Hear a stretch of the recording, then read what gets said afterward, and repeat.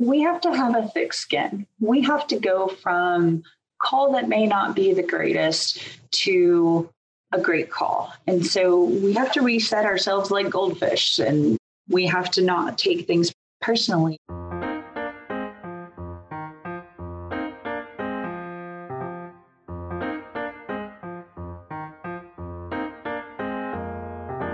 Hey, Jen, welcome to the Get in the Mode podcast.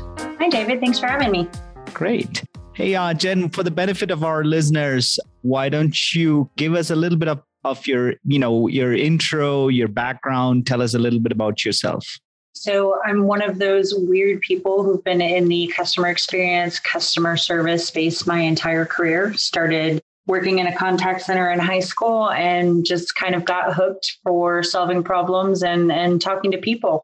I have done everything post-sales, from professional services to customer success, customer support, tier 1, tier 2, from leadership to supervisor, and a lot of different industries. Some of the big box folks like Dell and Apple. And, during the Katrina era, I was working in disaster recovery. Then I stepped into the healthcare EMR space, MarTech, and about probably 5 or 7 years ago, really found my niche in the contact center space. And, it's what I've lived and breathed my whole career. So I like to say I've been doing customer success before customer success was success.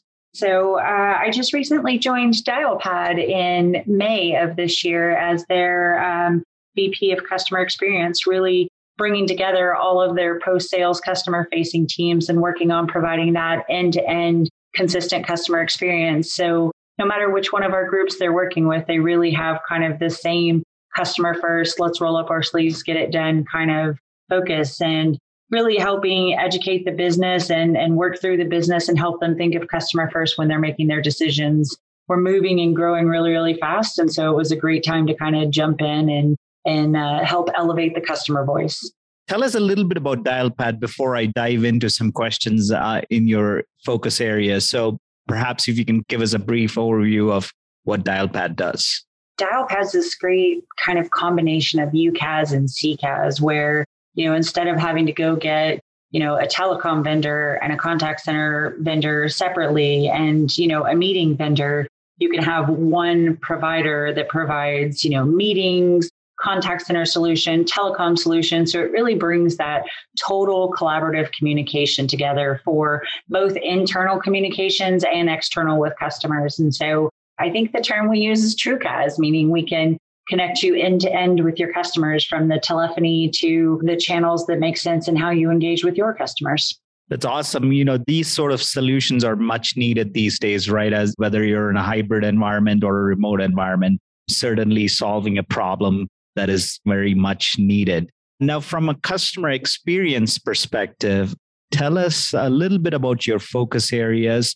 Perhaps start with, what you've seen traditionally overall, what's been the area of focus for customer experience leaders in the past. Then the second part could be like, is your focus area at Dialpad?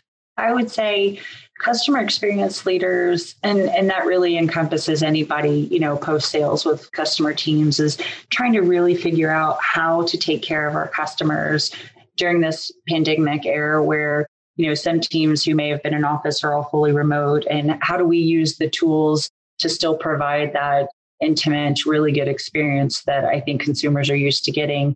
And so I think right now, folks are looking at, are we using the right tools? Do we have the right processes and policies in place to support our customer-facing teams to make sure that they're taking care of our customers?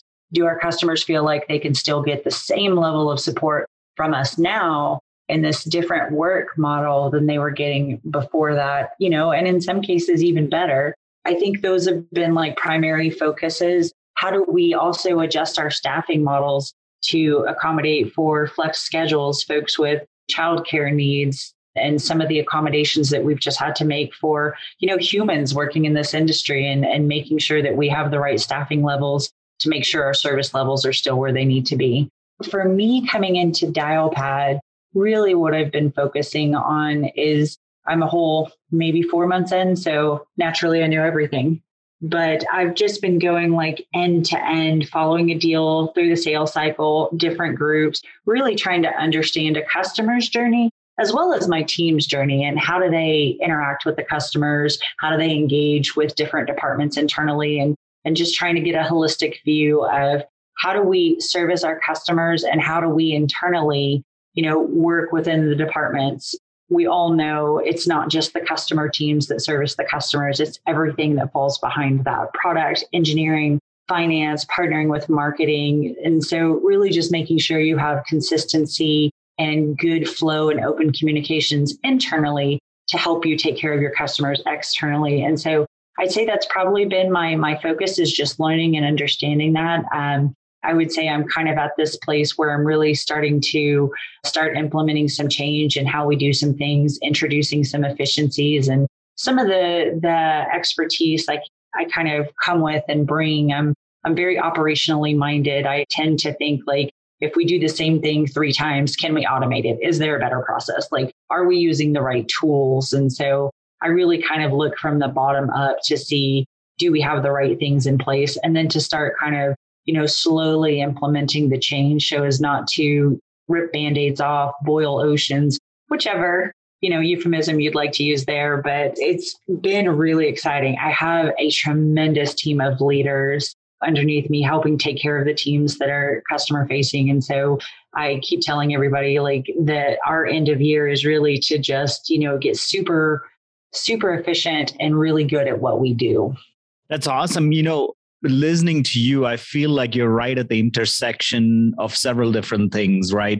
Number one, kind of post sales, what's the customer experience, the initial onboarding, kind of from the time they get onboarded till the time they start experiencing the service. So, then you get into service delivery, and then you kind of get into product engineering, like, hey, how can we better our services, better, faster, meet them where the customer's at. And then also, you're also talking about internally, how do we deliver the excellent service that our customers need? You talked a little bit about like almost like a COO type mindset so that you can operate efficiently with your internal staff to deliver the service excellence that the customer needs. So it's very interesting. You're right at the intersection, and you're perhaps integrating several roles within the organization. And I think, it's very interesting when you kind of talk about all these different areas. Now, I know you've been in Dialpad for about, you mentioned you've been there for 4 months.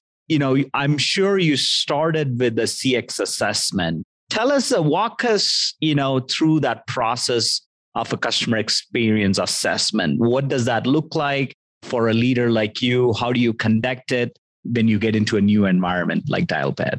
I have a couple things that I've kind of done over the years. One of the things is, for my support arms, I look at the channels and how we engage with our customers, and I find some way or, some issue that I need help with. And so I'll hop into chat, or I'll open a ticket on the web, or I'll call and go through, our phone lines just to kind of experience really what a customer would experience kind of going through the process. And that helps me just understand like what is the customer truly experiencing when they're having that moment that they need us, and, how are they reaching out to us? I spend a lot of time doing, I would like to say side by sides, but I think it's virtual ride-alongs where if our support teams are engaging with customers doing screen shares, I'll just ask, can I sit in and listen? I will tell you, it's so hard for me to be quiet and not be like, why do we do it this way? What is that? So I have to definitely make sure that I am muted and can't be unmuted. And, in our services arm, kind of same thing. Like I said, I ride along with a prospect through the sales process, understanding how they engage, what those moments are, how we work with solution engineering. Once a contract closes, what's that handoff?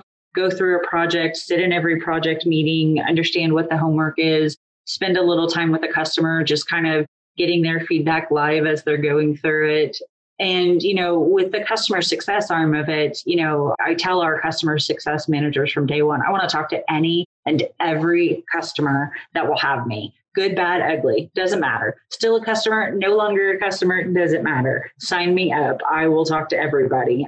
I've never met a stranger, and I've never had an issue carrying a conversation. And really the first 90 days for me are just gathering so much information and any potential and possible way I can one of the other things I do internally is, in the support, going back there, like once a case is open and how we work through it, should something be identified that needs to move through to the tier 2 or the tier 3 or, product engineering, kind of following it through that process to understand what is our process? How do we engage with engineering and product? Because essentially support is engineering's customer. Product is usually the conduit, and we are responsible for messaging to the customer. So we in the support organization have to know the process end to end so we can communicate, buy some time where needed, explain what the process is, and really help customers feel like they have a transparent window into what's happening. It may be frosted glass, but at least they understand, okay, I report an issue, it goes to triage, it gets assigned to engineering, And so it kind of alleviates the thing where you hear folks say things like, oh, support is terrible. And actually, support isn't terrible. They're just dependent on internal groups. So we really try to, work out the processes and help the customer understand kind of what we're going through and walk through with it. Gosh, I could go on and on because I spend a lot of time with customers and processes and things like that. This is great. I mean, kind of conducting interviews, sounds like you kind of doing an audit on the demo. And then, kind of going through cases of the past. What a great way to kick off the assessment. You also mentioned if there's something that's repetitive, you would ideally like to automate. Now, that kind of goes into a little bit about, a lot of our listeners are CIOs. They're listening to this and they're hearing, okay, we've got the customer experience office coming and saying, hey, these processes need to be automated or, find ways to be more productive, gain efficiency and things like that. How do you see the customer experience officer working with the chief information officer or CTO from a product engineering angle? Can you talk to us about that? What's been your process in the past? What's worked well? What's perhaps some advice you would give to other customer experience folks?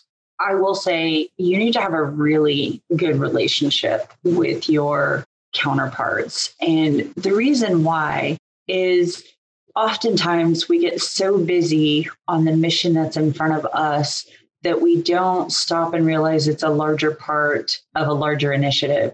So, a CIO or a CTO is responsible for a couple of things. They need to get that innovation delivered. They need to make sure the systems are working in efficiency. They need to keep their costs down operationally. There's just so much that goes into their purview. And in my career, I've spent a lot of time kind of understanding their world, what's important to them, and how that relates to what my business does and kind of how we work together. And there's a dependency. We depend on them. We're very much their customers. And so I've kind of taken the mindset that in every new organization I walk into, I make it a point to spend some time with them, get to know them, who they are as a human, what's important to them as a leader, what initiatives they're driving through their business, and, how do they engage? How do they engage with my organization? How do they engage with others?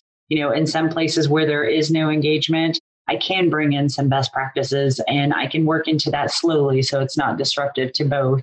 For instance, if there was an engineering and product team that was just working so hard on innovation and doing all the right things for prospects, that's where I get to come in and say, hey, you were doing a really good job bringing customers, but we also have to retain our customers. And an element of retaining our customers is resolving their bugs, making sure they have good performance, making sure they have, a solid voice in our product roadmap and are heard from us as an organization as a trusted part of our market research that we do when we make decisions to innovate. And, it depends on the maturity of the organization.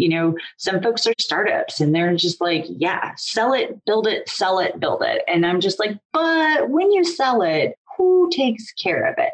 So it's just kind of like hey, these are great things, but let's grow with you and let's make processes to make sure that we can take care of the customers and work through it. One of the great ways that I've been successful in kind of getting buy-in from my counterparts is really, equating a voice of the customer to a value of the customer to a revenue in the business, right? And so not just emotional sentiment that says I don't feel good, but this functionality isn't meeting my business needs, right? And how does that impact us? And then how does that impact our organization? And I think because CI and CTOs are so incredibly smart and logical, kind of bringing out the emotion and really getting down to the data and how that equates into the organization at a higher level. I've had some success with that. I'm going to be honest. I think it speaks more to the way that they can interpret and communicate and move through that. And I do not mean to say that these folks are robots. There are some amazing personalities in those, but it's just the way I've been most successful in getting partnership. Hey, you might have spilled the Gen magic beans right there. That information is so valuable for other customer experience folks out there. Such a great insight. Thank you for that. Let's talk about metrics. You said kind of like customer value, kind of moving the sentiment from, almost like kind of saying retention to, what's the value for these customers? What are some certain KPIs or OKRs that you're, wanting to track? Ideally, customer experience officers should track. Can you share some of your experiences? First, there's so many, so I'm going to try not to just rattle off a million, but I will say this. In my experience in working with different levels of organization, you hear a lot about ACV, kind of that annual contract value, ARR, MRR, the monthly revolving and annual revolving. I really like to look at the total value of the customer. And the way that I start that is looking at the initial total value of the contract. Yes, we get a customer. But if we signed that customer for 3 years, it's not just an ACV value, it's a TCV value. And that feeds into their lifetime value. And so that's kind of our starting point, or what I'll call our benchmark. So we start with that number and we build upon it. And so anytime that we're looking to expand the revenue or associated with churn or any of those types of things, we're using that total value number versus that annual, because we're really thinking long-term and strategic. We want long-term relationships. And so I really look at our KPIs in that. And so, what I'd like to establish from the beginning is, like I said, what you'll hear me call those benchmarks, which is our initial TCV of a customer. And then I want to look at our cost of acquisition of a customer. What is it really costing us to get these customers? If we have segments, obviously there's some granularity that goes into that. And then what's our cost to retain the customer? I see a lot of folks focus on our cost to acquire, less so looking at our cost to retain, because that's when you really look at the teams that are engaged, that are required to retain a customer. And those are not just customer teams. Those are engineering teams. Those are product teams. Those are finance teams. Those are, marketing teams if you are doing some specific things with your base. And so really kind of looking at those two numbers and looking and establishing a lifetime value for your customers gives you a really good picture of what I'll call total value of a customer.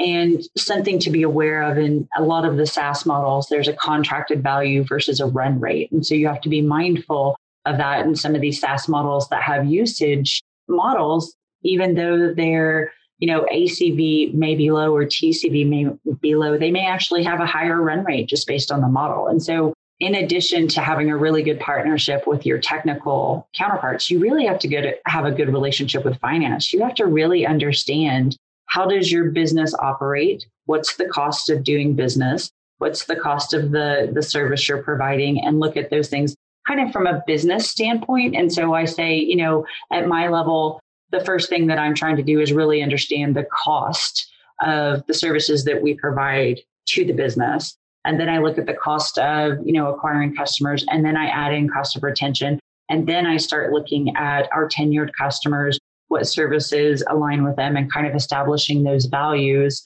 And that's kind of just as a high level measuring my business, because then you start looking at measuring your growth and your expansion. And you're always looking at two different things. You're looking at customer retention from numbers in a logo or a gross retention, and then also the net retention, right? What are you doing on the revenue side? Are you retaining your base revenue, growing your revenue?